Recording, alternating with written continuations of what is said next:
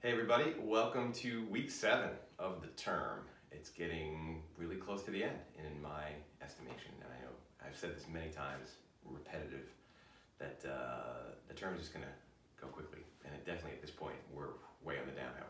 I am on day 60 of the self-quarantine count-up. These even numbers seem meaningful in some way.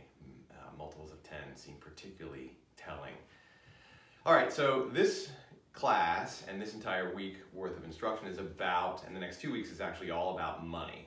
And obviously money is an extremely important commodity resource in a campaign, and today's class is going to be how to raise a campaign war chest. And that's maybe a little dramatic, the term war chest, though that is a term that's frequently used, so it's not as though I'm kind of being over the top with the way I talk about it. But just how to raise money for a campaign.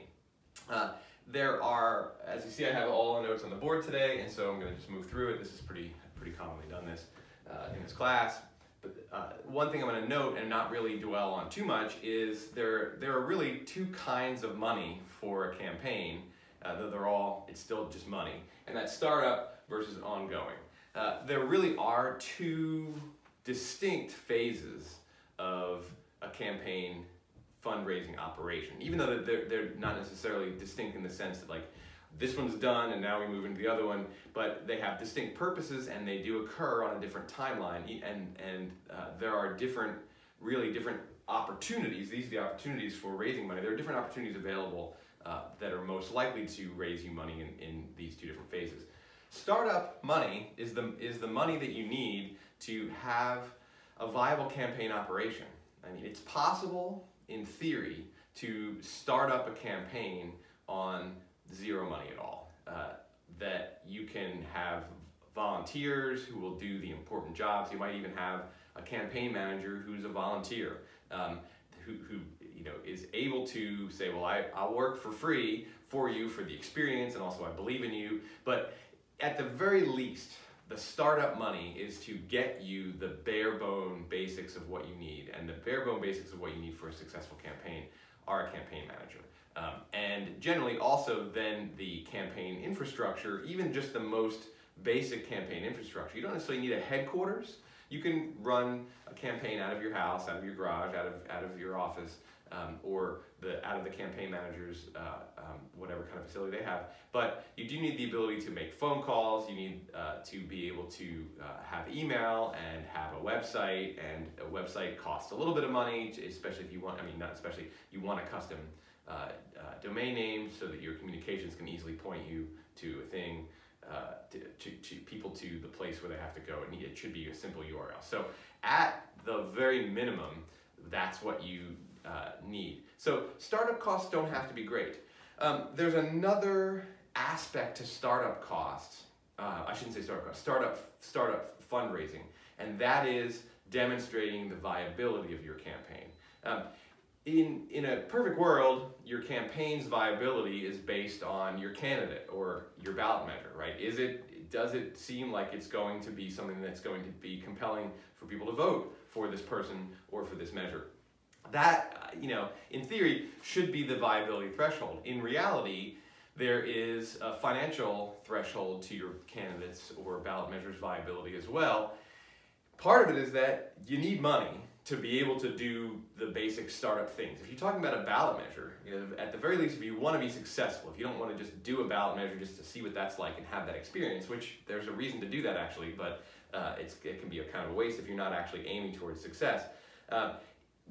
At the very least, you need lawyers to be able to write and assess and go through the early processes of putting this with the Secretary of State. You need people who are going to be able to do the professional work to have a ballot measure even written that is viable.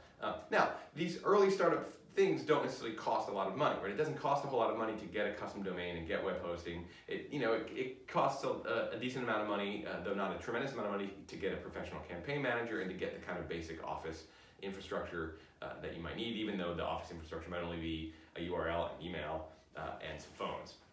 Not necessarily a physical headquarters. But what's more important is that you're going to need ongoing funds. There's no doubt that at some point in your campaign, it's going to be beneficial to be able to do polling or focus groups. It's going to be beneficial to be able to do some kind of advertising, whether it's traditional radio, print, or television advertising, or whether it's social media advertising.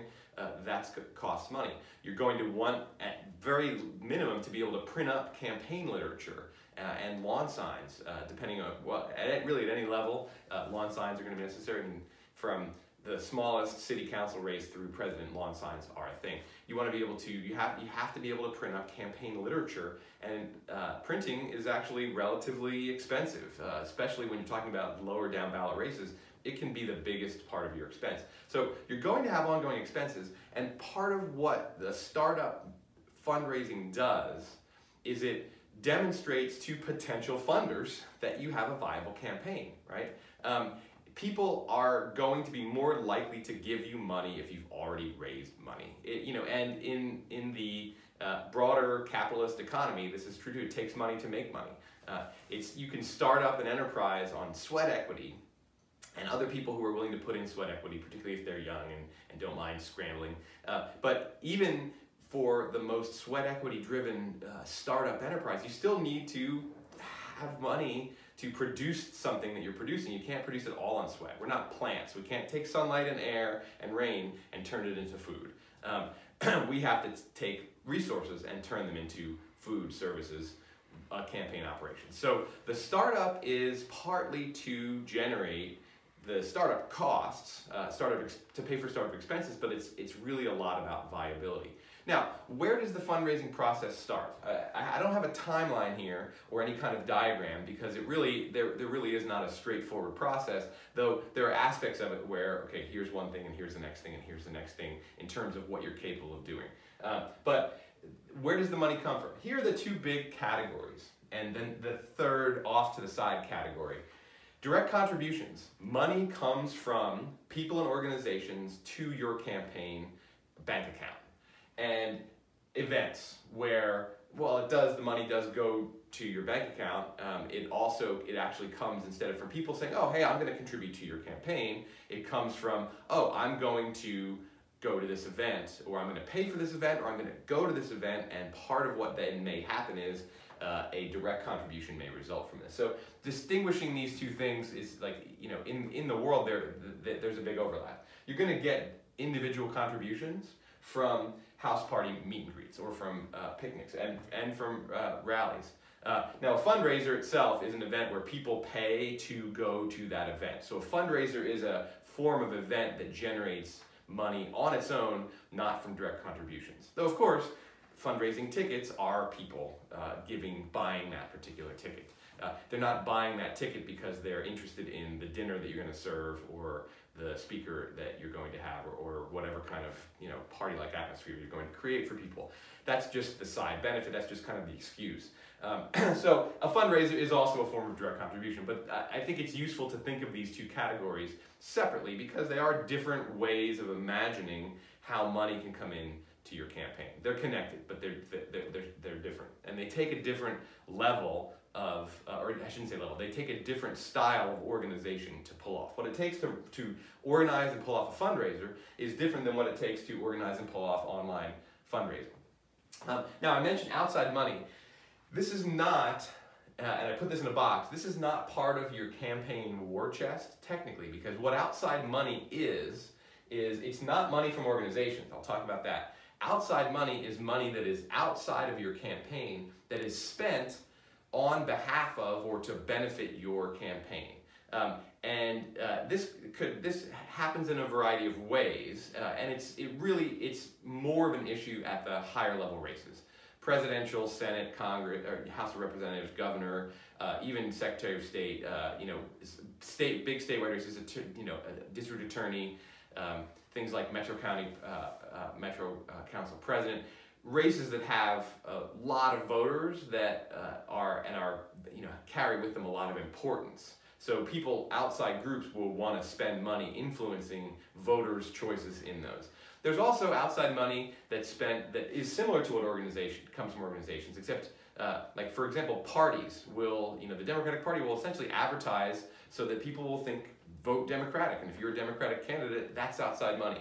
I bracket this off because you don't get to raise money for outside money. You don't have to. And also, campaign finance law prohibits coordination between the campaign itself, your organization, and outside spending being done on your behalf. As soon as outside spending is coordinated with a campaign, it's actually considered by campaign finance law to be a campaign expenditure, and therefore rules of donation limits and spending limits kick in, and disclosure requirements, they all kick in. So outside groups like sort of Boxed It, they bracket themselves that they actually have to be separate from campaigns. I'm going to talk about this a little bit more next time. I'm going to talk about kind of managing the money of a campaign. But one of the things I will note is that I'm going to do the campaign finance staff before I then move down this list. I just want to take a tour of the board here.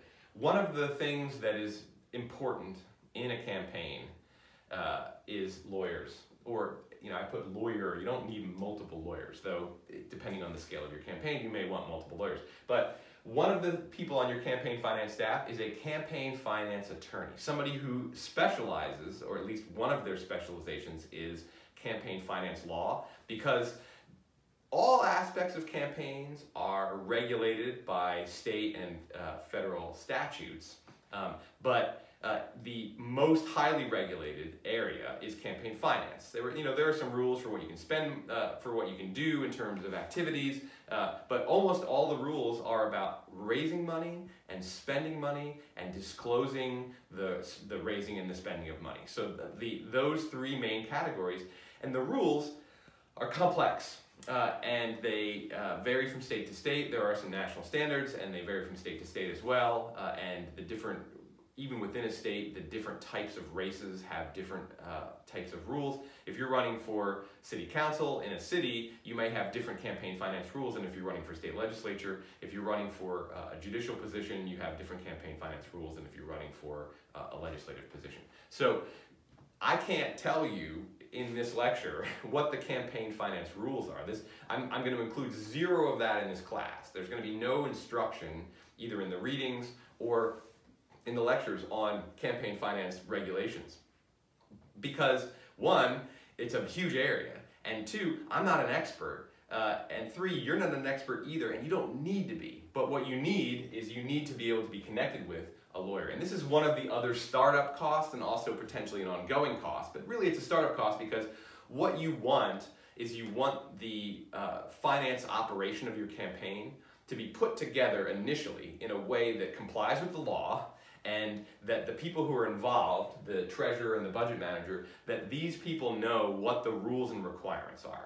Now, they may know it already, right? You may be able to find a treasurer who's an experienced campaign treasurer who has done this several times and therefore knows the rules. And in which case, you don't necessarily need to hire a lawyer to make sure they know what they're doing, though it's always good to have a consultant. Now, the lawyer doesn't have to be part of the staff, the ongoing staff. The lawyer can really just be a sort of outside pro, a paid professional, a consultant who does all kinds of other work, but is an expert in this field. But also, it's part of the startup because you want both of these people, as well as your candidate probably, and your campaign manager, if they don't have a lot of experience, to be instructed in what is required. And it's the restrictions on how you can raise money are really less relevant than the disclosure requirements and the paperwork that's required, and what the deadlines are for filing your various kinds of financial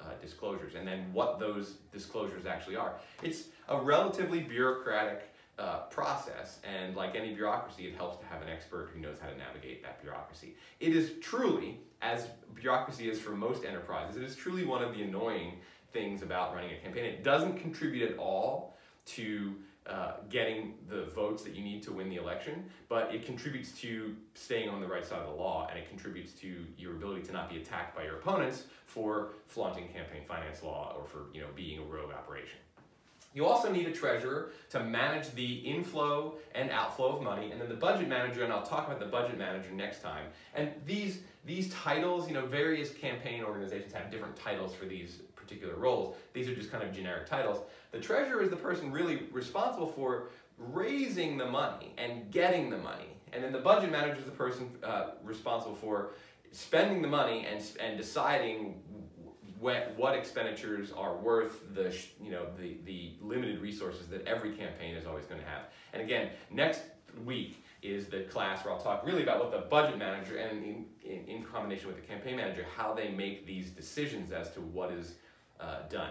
These two people, though, interact, as I talked about when I laid out early in the course the sort of overall connections of people on the campaign.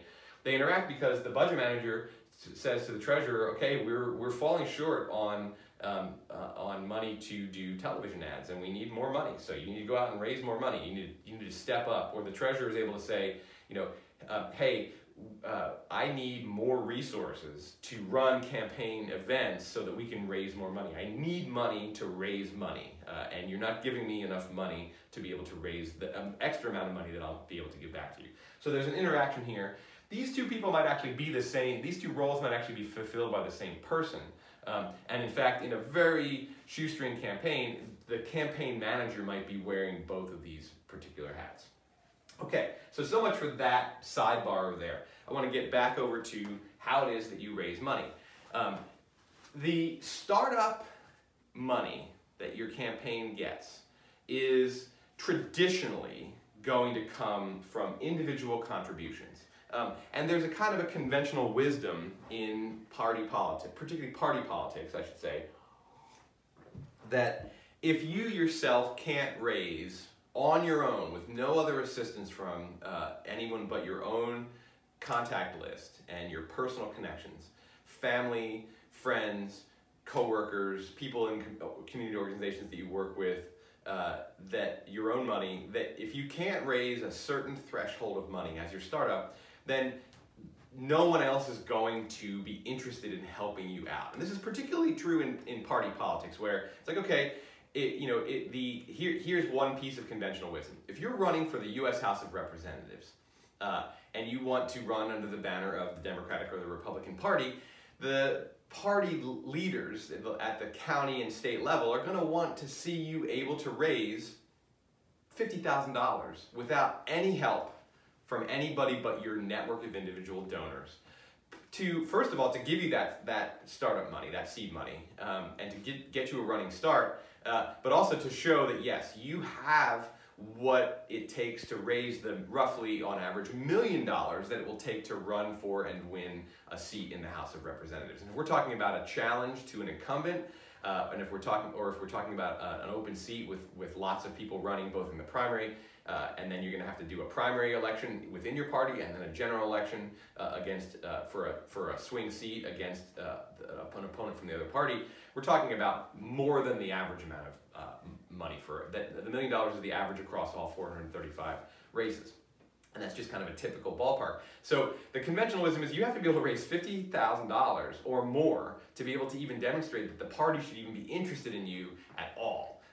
And parties are a little bit more, I would say, uptight about this, but it also demonstrates to organizations, I've listed parties as one of the organizations, to interest groups and political action committees that, okay, here is in fact a candidate. I'm going to focus mostly on candidate elections today, as I have mostly throughout this class, with sort of noting ballot measures on the side. But here's a candidate who is a person who has enough connections and enough, of a compelling profile that individual people, are going to be willing to essentially give up their money to that candidate. Individual donations, particularly at the beginning of a campaign, are very much about faith and trust. At a certain point in a campaign, and this can be pretty early on, and it's definitely true for an incumbent running for re-election, campaign donations can be seen as an investment, right? If you're an interest group and you have and there's an incumbent who is running for re-election, and that person's policies align with the policies of your interest group, and that person is gaining seniority and at some point, maybe even this next cycle, going to be the chair of a powerful committee in the area of policy that your interest group is concerned with, donating money to that candidate is an investment. Not the investment in the sense of like you're buying their vote. It's an investment in making sure that somebody who sees the policy area from your perspective is in a position of power to do something about it, right? And that's why incumbents generally have an advantage over challengers, because one, they're known quantities, but also when you're investing in a policy outcome, it's a long-term investment. If I get elected to the Oregon State Legislature this year, I'm not going to have much influence. Let's say I get elected even to the Senate, right? There are only 30 senators in the state of Washington. I'm one of 30 senators. I have 1/30 of the votes, and really I have 1/15 of what it takes to pass a bill with a majority. So that's a decent percentage, but I'm not even going to get to choose what committees I'm on. And I'm certainly not going to be a committee chair. I'm not going to be an influential legislator. If I win if I win 1 or 2 more terms, I could get there, especially if I'm a person who's good at cultivating those relationships that I'm going to make as soon as I land in Salem. But if I've won once or even twice, especially, I'm a good investment in terms of seniority, in terms of also a known quantity. I'm a person who has a record. So interest groups particularly are going to be investment-oriented contributors. Parties absolutely are investment-oriented contributors because they are investing in their majority, and they want to invest their scarce resources in people who, one, are likely to win, they don't want to throw away money, and two, are going to be pretty loyal to the party agenda. This is organizations that are looking towards investment style. Individuals, when you ask, if I decide that I'm going to run for Oregon Senate, I find out that Lou Frederick is retiring. He's my current senator. I find out that he's retiring, and I realize I'm like, oh, hey, this is a winnable Senate seat for me, and I know all about campaigning. I'm gonna do it. How am I gonna start? Well, I'm going to reach out to all the people that I know me, and who would be likely to say, oh yeah, I could see you in the state Senate, sure. They're investing in me as a person. They're essentially not even investing. They're just saying, okay, I have faith in you. I also believe that you would be good in this position. So when you pick up the phone to call those individuals, and this is really where, and the term, you'll hear this in the guest lecture for this week from Tom Hughes, the term dialing for dollars. Dialing for dollars is, there are lots of methods that don't involve actually picking up a phone, and of course there are no dials anymore, you just hit the contact. But dialing for dollars is not what happens throughout the entirety of campaign fundraising, but initially absolutely is, and it continues to be something that you have to do throughout the campaign. One of the things you'll hear in Tom Hughes' interview is how much of his day when he was running for Metro President he spent in some kind of direct outreach to potential donors to his campaign. But individuals are people who really you're just asking them to have faith and trust in you. And so what's needed there is a personal appeal, is a pitch.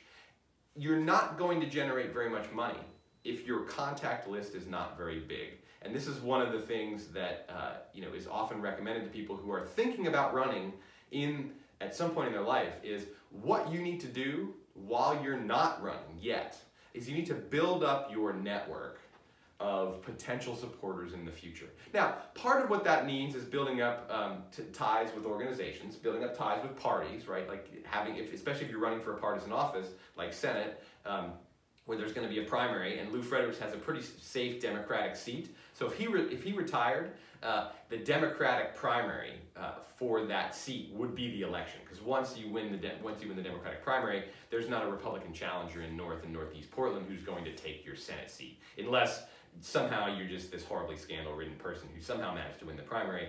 But even still, you're probably not even going to get a Republican challenger. So the cultivating relationships in the party, so that when I'm running in the party primary, I'm actually known by people in the Democratic Party in Multnomah County, and particularly in my community, so that it's not suddenly like, well, who is this guy?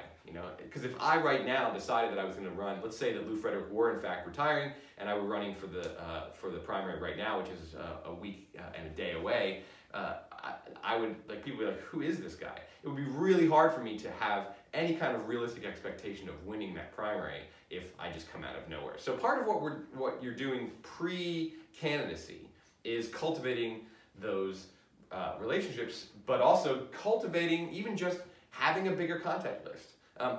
I looked at my phone prior to doing this particular lecture just to see, speculatively, how many names of people in my contact list I could actually call up if I had the guts to do it. And this is part of what it's really hard. Like, this takes just a tremendous amount of guts to, call up your father-in-law, to call up a coworker of yours, to call up a close friend.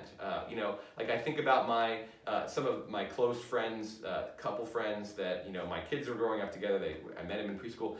To call any of them up and say, hey, I'm running for state senate and I'm getting my campaign going. I'm trying to raise some money to hire a campaign manager. Can you donate? Can you donate $50 or to ask for $50 or $100 takes a lot of chutzpah. Even just, it kind of makes my chest clench even thinking about that possibility. But I looked at my phone and I was like, okay, let's say I had the desire and I had the courage to do this, and I was like, okay, here's what my pitch is and here's why it is I'm doing this, and I actually am a viable candidate. I'm not asking people to throw away money on this totally harebrained idea. How many people actually could I call? In my case, I looked at my phone and I have a decent number of contacts in there, but many of them are just business things, and also people who, I organized a carpool with my daughter's friend in 2nd grade, and I still have their parents' phone number, and it's not a person who I could be like, hey, remember that carpool I organized when our daughters were in 2nd grade? Well, I have a decent number of contacts, and it actually made me think, I'm like, boy, you really need to clean out your contacts, Jack. Because it's too many. I only had, at most, a couple of dozen people that I could pick up the phone and call. If I got a 50% hit rate and each of those people gave me $100, I would raise $1,200, which is not nothing. It's not nothing. And if I were running for state senate and I actually had also connections with parties, and if I knew people in interest groups that could potentially later on endorse me and or loan me money, that's a decent amount of money. But getting that's actually a totally fantastical estimate, right? 50% hit rate with a $100 donation from each person. I can't imagine. I mean, I'm pretty sure that my mother would donate $100. I'm pretty sure that my in-laws would donate $100, and who knows really. But now, here's one other thing to note. One of the things that needs to be known, like, can my mother even donate money to my political campaign? This is what the lawyer's gonna be able to tell me, because the answer to that question is sometimes yes and sometimes no. There are restrictions in states and in local elections on getting contributions from people outside of the geographic district that you will be representing. And I don't know what those rules are, right? So already, if I were going to do this, if I were going to call up my mother and say, hey, can you donate $100 to my campaign? Really, what I could have her do, if I wanted to kind of get in that gray area, if there is a restriction, I could just say, hey, will you send me $100? And by the way, I'll donate that money. I'll use my own money to finance my campaign, because you can self-finance. And so she could send me a $100 check for my birthday or something, or Father's Day. Well, I don't air quote birthday and Father's Day, but she could send me a check, and I could then have that money in my bank account and spend it on myself. Because self-financing is, of course, an important thing. One of the most important individuals is yourself. But again, how much money of your own money do you want to invest in a campaign? Like, do you want to spend $5,000 of your own money getting an office that pays very little money? Like, do you invest in yourself that way?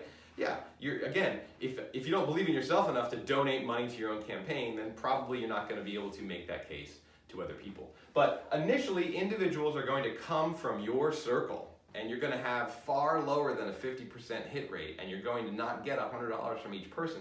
And you don't necessarily need it. Like, one of the things to say is like, hey, anything from $10 up to is helpful. Part of what you have to be able to do as a candidate is be able to, as I say, have the courage and the fortitude, and then also the pitch. What are you going to say to those individuals? Now, Bundlers are essentially people who will do this on your behalf. They will call up their contacts. They will talk to people that they know either in their inner circle or one layer out, or they will then call up their inner circle, and the bigger inner circle is, personally the better. And then if you have half a dozen people who are like, hey, I believe in your campaign, I'm going to reach out to my people on your behalf. Often bundlers are actually officially organized as a campaign committee, as the people who are specifically legally organized to raise money on behalf of this campaign.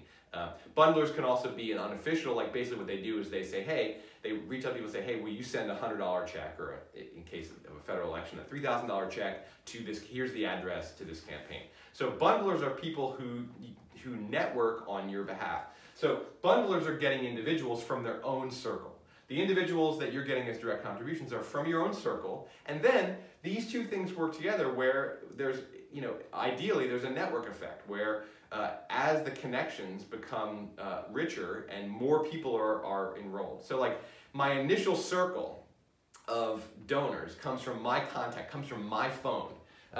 Those people could be enrolled on my behalf to raise more money. In a case where I'm allowed to raise money from all over the country for whatever office I'm running for, I call up my in-laws who have a bunch of friends who have money, who are have themselves been active in politics. My father-in-law actually himself was a county commissioner in Ohio in the early 90s, so he knows people who have been involved, and he himself has raised money. So he could, if he believes in me, he could call his network of friends, and I could actually then sort of make him a bundler, or just have him spread the word and have those people contact me directly, or he could give me those numbers, and I could say, hey, I got your number from John Emerson, who is a friend of yours. He's my father-in-law, and I'm running for Senate in Oregon. I know you live in Ohio, but here's why I believe that, blah, blah, blah, right? So our individual contributions they start with our inner circle, but then they can move out of the sphere. So part of having a viable candidacy,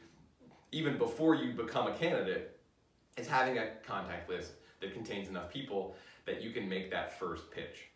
Now, bundlers are very important, and really with ongoing campaign financing, bundlers are going to be really helpful, because essentially what you're doing, the treasurer will be the person who's getting the checks from the bundlers, either from the bundlers themselves or directly from the people that the bundlers suggest. And it used to be that it literally was like people would give a check to the bundler, and they would put it, they would cover it with a rubber band, and they would bring it over to the campaign treasurer, who would then sign all the stuff and walk into the bank. Now with e-commerce and electronic banking, it's way more just money gets moved around. But the nice thing about bundlers is you're essentially outsourcing a decent chunk of your campaign finance operation, so that you don't have to manage these people. You just have to set them free. You have to give them the information about where to send the checks. You have to give them some talking points so that they are likely to be effective, and so that they're also not misrepresenting your campaign to the people who are donating money, because you definitely don't want to be doing that. But then it's off to the side, and it's happening on its own in a way that will be a revenue stream, an ongoing revenue stream for your campaign. And as your campaign progresses and as you get more attention, the job of the bundlers becomes easier, right? As you are noted by the world around, as people see your name in the newspaper, or they see an event, or they get ideally they're also now getting enlisted onto the campaign email. So they get a campaign email list, so they get an email saying, oh, I'm going to be giving a speech at Alberta Park on Sunday at 2 o'clock. And they don't necessarily go, they're like, oh, here's a guy out there running, yeah. So there's an outside momentum, and it's really beneficial to be able to create this kind of organic momentum.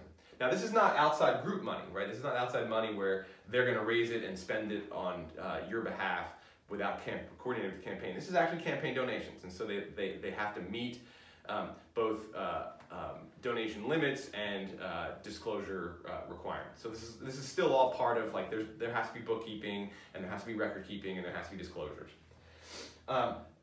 Online fundraising is, now it's a real thing now, and it is really just a way of reaching individuals without doing the literal dialing for dollars aspect. What you're doing is you're communicating with potential donors via social media platforms. And primarily in local elections, Facebook, but also there are ways to use things like GoFundMe and Kickstarter to raise money for campaigns.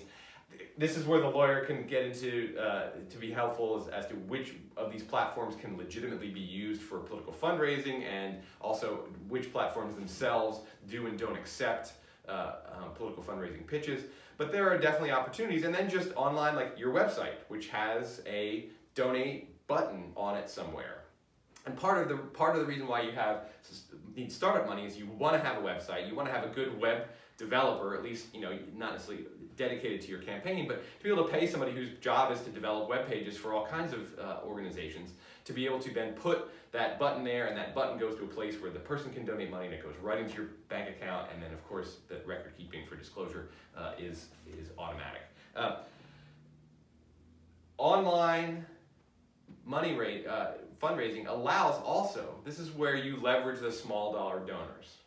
And a big part of modern campaigning, all the way up to the presidential level, is crowdsourcing a campaign, right? And some candidates have the ability to do this more than others because of their nature. For example, Bernie Sanders and Barack Obama were both just like, small donor machines, because their personality and their message lends them well to the small dollar donor. And they're also, they have the staff to be able to leverage a bunch of $5 and $10 donations into millions and millions of dollars. Right? It actually takes, it takes more than just the appeal of the candidate. It actually takes a campaign organization. It takes somebody who knows how to crowdsource small dollar donations. There's also, online, there's the possibility of the direct appeal, and this is where the communication operation, of course, overlaps with this. You put together and most online platforms that allow crowdsourcing to raise money for their platform, they give you instruction on, like, okay, you should have a video pitch. You should also have maybe some swag, like, okay, if you donate $100 to my campaign, you'll get a campaign t-shirt. So, but you want to, like, if you want to create a campaign appeal YouTube video or a short video for either IGTV or just an actual Instagram post, a Facebook video, this is what you can do. Online allows you to put your candidate into a lot of people's faces, in a good way, not like in your face, but in front of people's eyeballs and in their ears, in a way that doesn't diminish their calendar time out there doing things, right? Part of getting individual donations and then even organizational donations, and I'll talk about this in just a second, is that it's time consuming. It is, in this case, the literal dialing for dollars. Online fundraising allows you to not necessarily get bigger donations, and not necessarily even to get more of them than through dialing for dollars, but just to do it at a low cost in terms of the time resources of the candidate. You can make a YouTube video appeal, you can have it, you can craft it, it can be workshopped with the campaign manager and the speechwriter and the candidate themselves, and they can work on it, and it can be edited, and then it's done. However much time you put in to that appeal. Maybe you'll want to do a second one or a third one as the campaign moves on and you're trying to raise more money in an ongoing way, or messaging changes, or events come up where you want to show your candidate actually speaking to the things that are happening in the news. But you can invest a very little amount of time and almost no resources into an appeal that then frees up your candidate to do other things. Organizational money is really for ongoing fundraising. Online can actually also be used as a startup. You can actually, and this is where, if you have some kind of social media platform, if you already have a blog, or you have a pretty big Instagram or Twitter following, or you have a pretty good Facebook presence, either individually or organizationally, you can actually, now it's possible to not have to do the individual thing where you pick up your phone with your contacts and reach out to those people. You have contacts, you have what's called in the online world platform to launch something from, where you can get your startup money raised. You can raise $10,000 for your campaign, which for some campaigns might be almost all the money you need, even for your ongoing operations, with an online push early on. And you can get, if people already know who you are, they already connect with you, and they have the ability to just donate $10 very easily, right? Imagine if you have 10,000 Twitter followers because you are an opinion leader in some kind of way, and you put out an appeal to say, I'm running for this office, and you here's a link to my website which has the video appeal on it, and donate $5. That's all I'm asking. Don't even ask for $100. Just ask for $5, because people will give more if you ask for $5. And some people will just give $5. You could if you have 10,000 Twitter followers, you could raise $10,000 very quickly. Not every one of those people is going to give $1, but there are certain kind of approaches that will allow you to leverage that. Now, 10,000 Twitter followers is a lot, and if you don't have that, and all you really have is, you don't have much platform, you don't have a Facebook presence, you don't have a bunch of Instagram or Twitter followers, you do have to then rely on the more traditional individual. But online donations have more and more come to supplant the need to be able to sit down with your phone and dial for dollars to your connections, and then get bundlers to do the same thing for their connections. Organizations are really going to be the fuel for most campaigns in an ongoing way. They're not going to be the startup money. And so a big part of the startup operation is to demonstrate the viability to these organizations. But they can actually be and will be a substantial portion, depending on how much money you need to raise for whatever office you're running for. They can be a substantial portion of the final overall total and of the ongoing money that is given. Interest groups are particularly useful for a candidate, because your candidate or your ballot measure has a policy appeal to particular kinds of groups, and interest groups want policy victories. That's what they're organized to do, is to get policy victories. And so they're going to invest in people who are going to get them closer to those policy victories. And investing for them means not bribing, it means spending money to help favorable legislators and executive positions get elected. And that's just democracy from the point of view of interest groups. One of the reasons why they raise money from their members is so that they can invest in elected officials to get their policies across the finish line. It can sound very corrupt, especially when the interest groups are large-scale corporations or industries like the pharmaceutical industry.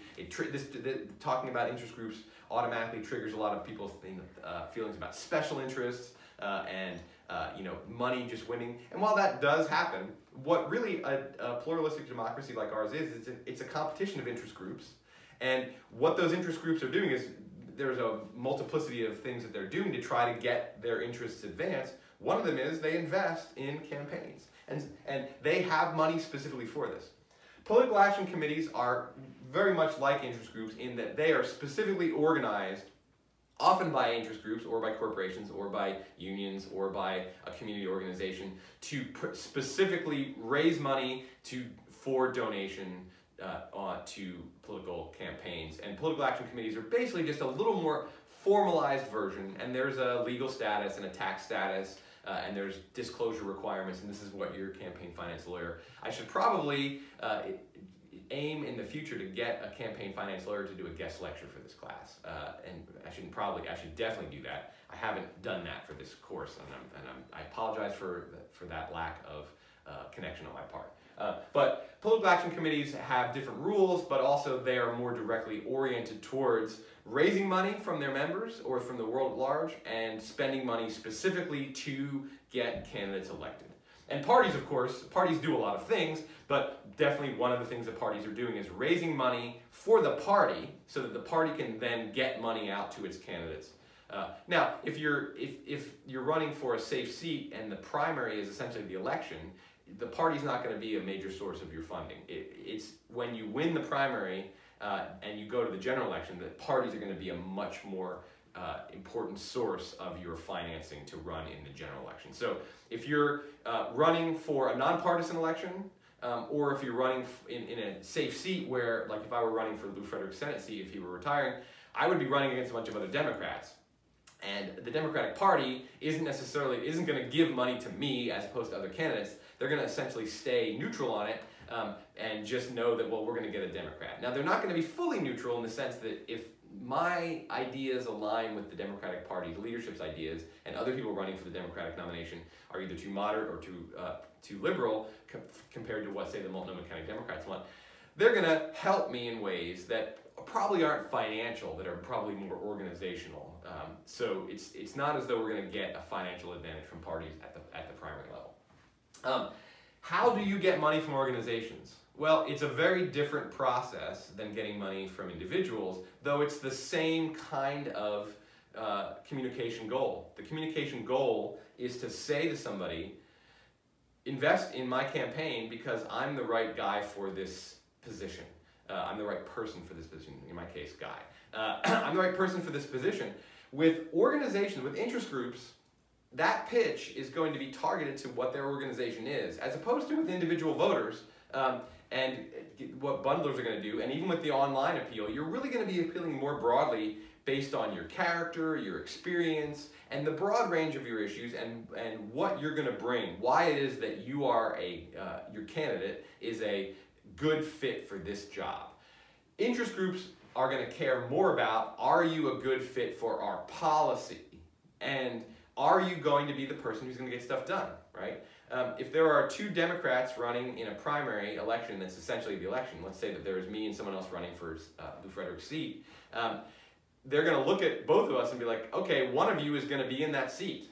Which one of you is going to be more likely to help our policy priorities get advanced? This is where your appeal is going to be very much about, your candidate's appeal is going to be very much about, like, okay, not only do I believe in the stuff you believe in, but here's why I'm actually going to be successful at helping achieve, because I care about them. So this form of fundraising really connects really strongly with the communication stuff that I talked about in the previous couple of weeks, where you really want to have a candidate well prepared to go and talk to these organizations. And go to their events. If they have endorsement interviews, go to those. If they have candidate forums, you definitely want to know about those and go to those. If they have the opportunity for you to go speak to an event they're holding, like a luncheon for their membership, back when events are allowable again, you want to know about those, and you want to essentially invite yourself, or have you invite your candidate. It gets invited through the campaign that says, hey, let's let our candidate come speak to this. That is a really important way of raising money, and this is the most sustainable way. And it also, one of the things it does is it keeps your candidate from having to sit at the phone all day and dial individuals. But two, it serves a dual purpose of not only getting your candidate out there raising money, spending whatever number of hours it takes to raise. In this case, usually will be thousands of dollars instead of, say, $10 or $20 at a time. If you're on the phone for 2 hours, talking, dialing up and calling people, maybe you're going to raise a few $100s. Even if you're, unless we're talking about a Senate race, but you're going to raise a few $100s. You could, in the same 2 hours, get a $3,000 donation from an interest group, and you're reaching voters at the same time. So organizational fundraising serves a dual purpose. Now, individual does as well, because presumably you're getting votes, unless of course it's people outside your district. Like, my mom can't vote for me. My father-in-law and mother-in-law can't vote for me because they don't live in my district. They can give me money. Often you're not raising votes at the same time you're raising money. Here, you're raising votes too. Often also, and I've mentioned this before, and this is an important thing to emphasize, you could enlist them as an outside group that will go to work for your campaign too, right? They will actually include you in their campaign literature. They'll include you in their newsletter endorsements. They'll include you in their messaging that you don't coordinate with them at all. That is obviously beneficial. So this allows you to reach donors and voters at the same time.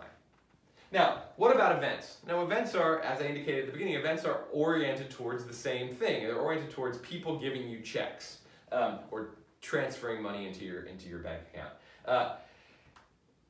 All three also serve the same purpose, dual purpose, as getting organizational donations, which is they also get your candidate out there reaching voters. And meet and greets, in fact, meet and greets and rallies are directly oriented towards generating supporters as much as generating donors. but they serve the dual purpose. And I'll go down to rallies first. You hold a campaign rally, right? I'm gonna give a speech at Alberta Park at 2 o'clock on Sunday afternoon. We're gonna come out there, we're gonna set up banners, I'm gonna set up speakers. Of course, I've gotten the permit to do this from the park. I'm holding a campaign rally. I've sent out the messaging to my email list. All this stuff is happening. This is an attempt to excite people, to win voters, to get my candidate out there giving a speech and showing the energy and enthusiasm that will drive voter support on election day. And you know, election day is, as it's Monday today right now, election day is a week from tomorrow.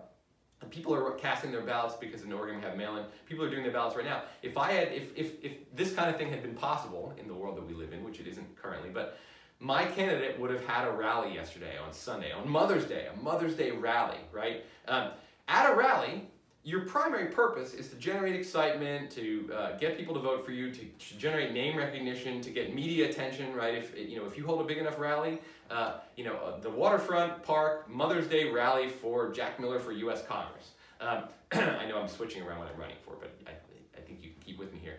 And one of the television stations sends a truck to film it, and they put a 2 or 3 minute segment on the nightly news. That's generating support, that's generating name recognition, that's generating potentially votes that are going to help me win this election. A rally is also a time when you want to make available donation opportunities to people. So you have, like, it's not exactly the church passing of the hat, but it's not exactly not that either.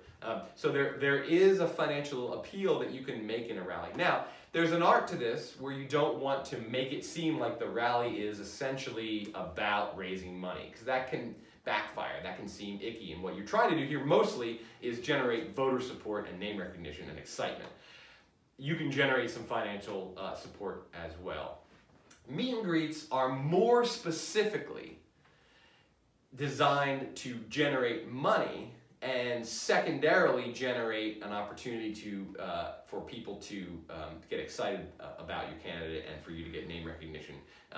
And the two kind of most common forms of meet and greets are house parties and picnics. And they're kind of the same thing, except the house party is like at someone's house. Or it could be at somebody's business. It could be a house party that's actually like somebody owns. Let's say somebody has an art gallery and they want to support your candidacy. They don't want to donate a bunch of money themselves, but they want to support your candidacy. You know, you're a community activist in their neighborhood, and they're like, oh hey, you know, I have an art gallery on Alberta Street that's in the district of the Senate seat you're running for. I have an art gallery, and so I can't give you any money because I don't have any money because I'm an art gallery. But what I will do is I will have a house party. It will be a house party in terms of technical terms, but I'll have a gallery party where you can send out the word. I'll mostly send out the word. Like, house parties are organized by the holder of the party. They say I'll send out a notice through my email list and through my social media channels to people and say, hey, we're having a meet and greet. Jack Miller, running for state senate for this district, will be at our gallery on Monday from 6 to 9 o'clock, meeting voters. Come out and see what this candidate's all about. And what is going on at a house party is for sure traditional vote and support and energy generating campaigning, but it is also explicitly aimed at getting checks from people who are there, or getting people to say, okay, I'll think about donating. And of course, you could get a check from them right there. You could get cash. You should have the ability to at least one campaign worker who's able to collect money in that way. Also, then you want to have campaign literature that shows your URL, where the donate button is going to be. Whatever methods that you're using to actually channel cash into the treasury, you want to make available. But this is, for a house party, you're outsourcing, much like with bundlers, you're outsourcing to people who are supportive of your campaign the activity and energy and resources and hassle of organizing an event. A picnic, and it doesn't actually have to literally be a picnic, though a picnic is in fact a great American tradition of campaigning since the mid-19th century. And because our elections are in the fall, picnics happen in the summer and the early fall. Picnics are a great thing. There's food, there's kids can run around, it's outside, it creates a lot of good feeling. It provides people with an event which hopefully they have fun at, and then they also get to meet the candidate. I'm Jack Miller, running for state senate. You get to meet me, and people, when they come to this and like, oh yeah, I've never even met a state senator, and here's a guy running for state senator. A picnic is organized by the campaign specifically, unless it's a picnic version of a house party, right? It could be a picnic house party. So house party is just a technical term for somebody else organizes it. And for any of you who've had parties or run events or done, set up even, a half-a-day conference for your work or for an organization that you work for, you realize there's a lot of resources and energy and project management that goes into holding even the simplest of events. House parties are where you essentially outsource the project management and the resources that go into creating the event. A picnic is where your campaign actually does it. The same thing happens at both of them. The candidate is there, and the purpose of the candidate's presence is to meet people and to expose themselves to the eyes and ears and hearts of potential supporters and voters, and also to generate excitement in them to help to get them to decide that, oh, okay, I'll donate $100 to your campaign. Many local elections are financed, if not exclusively, primarily through house parties. If you're running for city council in Gresham, in Vancouver, in Lake Oswego, if you're running for mayor of Hillsborough or Gresham or I don't know, I'm running out of time, Milwaukee, you can raise the money that you need to finance your campaign largely by having a dozen or so supporters who themselves will organize house parties to bring in people either that they know or that people that they know, right? Like, okay, I'll invite my boss to a house party because, maybe a lot of people don't have that relationship with their boss, but many people will.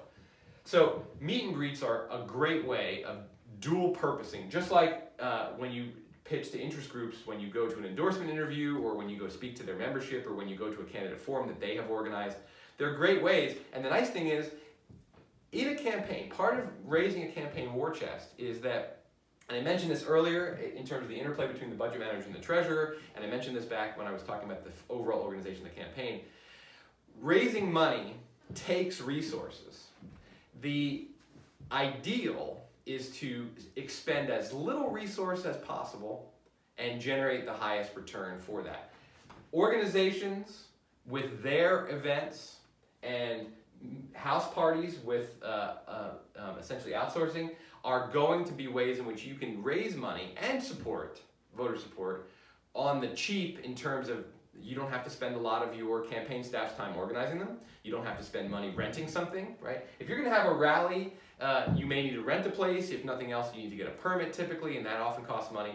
If you're going to hold a fundraiser, and fundraiser is the final one I'm going to talk about. A fundraiser is what we're most familiar with. I think the common political culture is most familiar with this way of raising money. A fundraiser is a banquet that people pay, they buy a ticket, and the price of the ticket is high, way higher than the cost of what it goes in to put on the event, and so there's essentially a profit for the campaign. So it's the ticket costs $1,000, and what it costs per person that's going to show up is $50, right? $50 in terms of their share of the rental and the chairs and the food and the alcohol and the servers. A fundraiser, it's a very high-profile way of raising money, and it can, depending on the kind of people that you can invite and the price point at which you can pitch it, is going to be a potentially very lucrative style of fundraising. But it's also resource intensive in terms of organizing. And there's an investment involved. You have to rent an event space. And usually the event spaces are going to want that money up front. And you're going to have to rent chairs and a sound system, and you're going to have to buy food and hire a caterer. All of that stuff, all of those are costs to the campaign. So you already have to have money to be able to run a fundraiser. Now, hopefully, and the ideal is that you get way more in return than you spend on it. But it is a risk, and also how big of a return is it, right? If you spend $5,000 creating an event, event space rental, chairs, sound system, food, alcohol, servers, all that stuff, and you get $10,000 from that, you've raised $5,000 net for your campaign. But how much time and what level of resources and what level of risk, because it might have been that you ended up only raising $7,000, so that your net was 2. It's an energy and resource intense kind of endeavor, and it may not necessarily be the best use of the resources that went into it to make that $5,000. But it is potentially a lucrative thing. There's also fundraisers, even much more so than meet and greets and rallies, which are very candidate-centric. These are very candidate-centric.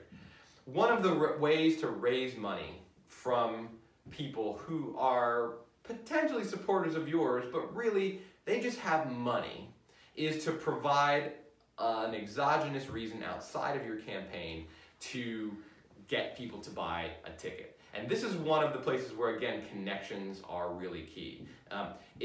For example, if I'm running for state senate and Barbara Roberts, who was the first female governor of Oregon and still a very prominent public figure and well-known, if I can get Barbara Roberts to agree to speak at my fundraiser, not only does that, she doesn't even have to officially endorse me, though presumably if she's going to give a speech at my fundraiser, she's probably also going to give me her endorsement. But maybe she won't, right? Maybe I'm running in a Democratic primary and she doesn't want to take a stand on which Democratic candidate is the one that's better, so she's not going to officially endorse me, but if she knows me personally, I don't actually know Barbara Roberts personally, I know somebody who knows her personally, so hopefully I could get this to happen. But if Barbara Roberts will come to my fundraising event, and I can therefore charge a $200 ticket to people to attend, and a decent number of those people are going to come because they're like, well, you know what, I would love to see Barbara Roberts speak, and you know, it's only $200. I have $200 to, you know, it's a Saturday night. I would spend $200 on a Saturday night anyway, so why not see Barbara Roberts? It would be awesome, for example, if I could have somebody like Hillary Clinton or Barack Obama. Obviously, that's shooting for the stars, but at any level of which you could generate, or let's say, for example, that I know a member of a high-profile band in town, which I actually do know some people who are in bands, and those people would be willing to play for free or for some extremely cut-rate amount at my fundraiser. Again, people will come and go, oh wow, I could actually see in a crowd of 100 people, I could see the Decemberists reunited. You know, I'll pay $200 for that, right? Obviously, tons of people, that's just way outside their price point, but you don't need everybody to be able to come to your fundraiser. You only have a certain number of seats. Anyway, so fundraising can be a way that people can support, that you can enlist support for your campaign. One, from people who don't themselves donate to you, right? Like if I got the Decemberists to reunite and play a fundraiser for me for my state senate bid, and charge $200 a ticket for this fundraiser, and what you got for $200 was you got dinner and a couple of drink tickets, and you got to see the Decemberists play a 45-minute show. People, the Decemberists, they themselves can materially support my campaign without giving me any money. They're supporting me. They're also generating people who are going to bring money to my campaign who don't necessarily support me, or it's not, hopefully people aren't going to come who are actually opposed to me, or like, well, you know, I'm going to go see the Decemberists, but I hate you and I'm voting for your opponent. But it gives me a chance to raise money outside of the sphere of people who are excited by my campaign. So there's a value add that you can generate with a fundraiser. That said, all of that said, that's an exciting possibility, right? To raise money from Decemberist fans based on the fact that I just know a person in the Decemberists and they are like, oh, hell, sure, why not? We're not doing anything, and we'll get back together and we'll set aside all the animosity that broke us up in the first place to play this one show, and we won't expect you to pay us, and you know, $200 ticket sounds fine to us in terms of, you know, we don't feel like we're sellouts or anything. People, I will now generate money outside of the political support that I have. That's exciting, but also it takes a lot of work. It takes that connection. It also takes the willingness of, for example, the Decemberists or Barbara Roberts to come to your fundraiser, and that is, to get that to happen is not necessarily easy. But if you have that ability, and if you have those connections, fundraisers are a way to essentially raise money that you wouldn't have been able to raise otherwise, right? The people who pay for that ticket aren't necessarily the people who, if you weren't having that fundraiser, would go to your website and click the donate button and donate $200. They may be people who wouldn't even donate $10. They're only there for the attraction. Or there's people who are like, hey, I'm not a Decembers fan, but that'd be fun to see them, and I'm for this guy, and I'll pay $200. I would, if I went to a fancy dinner with my family, I would be spending $150 anyway, so why not spend that same amount of money or just slightly more to help this guy who's running for Senate? You can raise money from people who aren't necessarily as excited directly by your candidacy as the people who are going to donate this way, and from people who aren't necessarily investing in you in the same way that organizations are going to be investing in you, because they're like, oh, we want you in that seat to win, to advance our policy.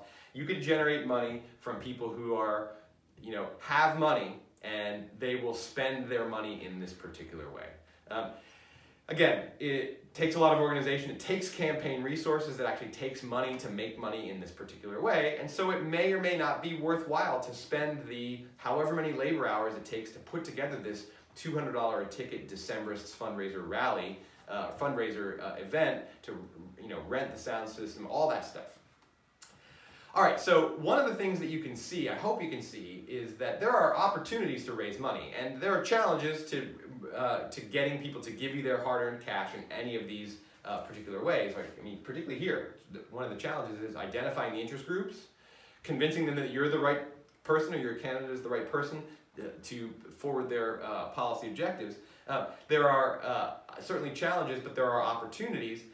You can also see that what there is there are trade-offs. Always, because raising money it will eat resources.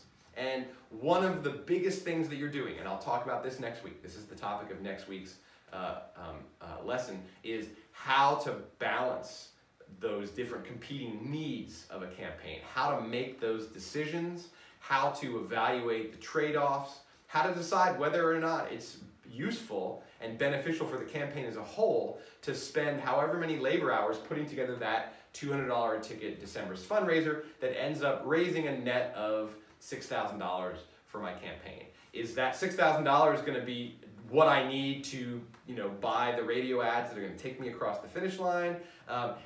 Therefore, yes, it's going to be the right choice for the campaign at this particular moment. Even though it's going to eat up all this time of my volunteers, it's going to take a lot of organization. We're going to actually have to spend money in order to raise this money, and that's a risk. What if we don't sell all the tickets and we end up only making $100 net out of this whole thing and we waste all this time?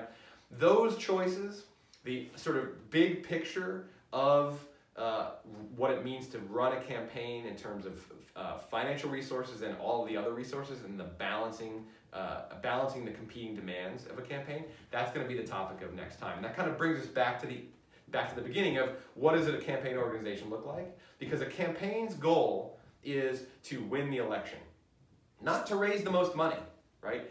The campaign's goal is to win the election. And so these are the opportunities and the challenges for raising money. The question of, okay, how does this fit into the overall machinery of a campaign?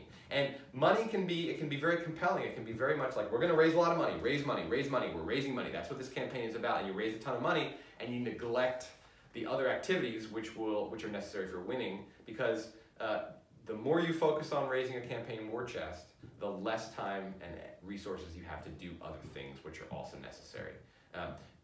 Money is not a metric for victory. The only metric for victory is votes. Money can be a means to getting the most votes, but it has to be seen only as a means. How to balance, that's going to be the topic for next week.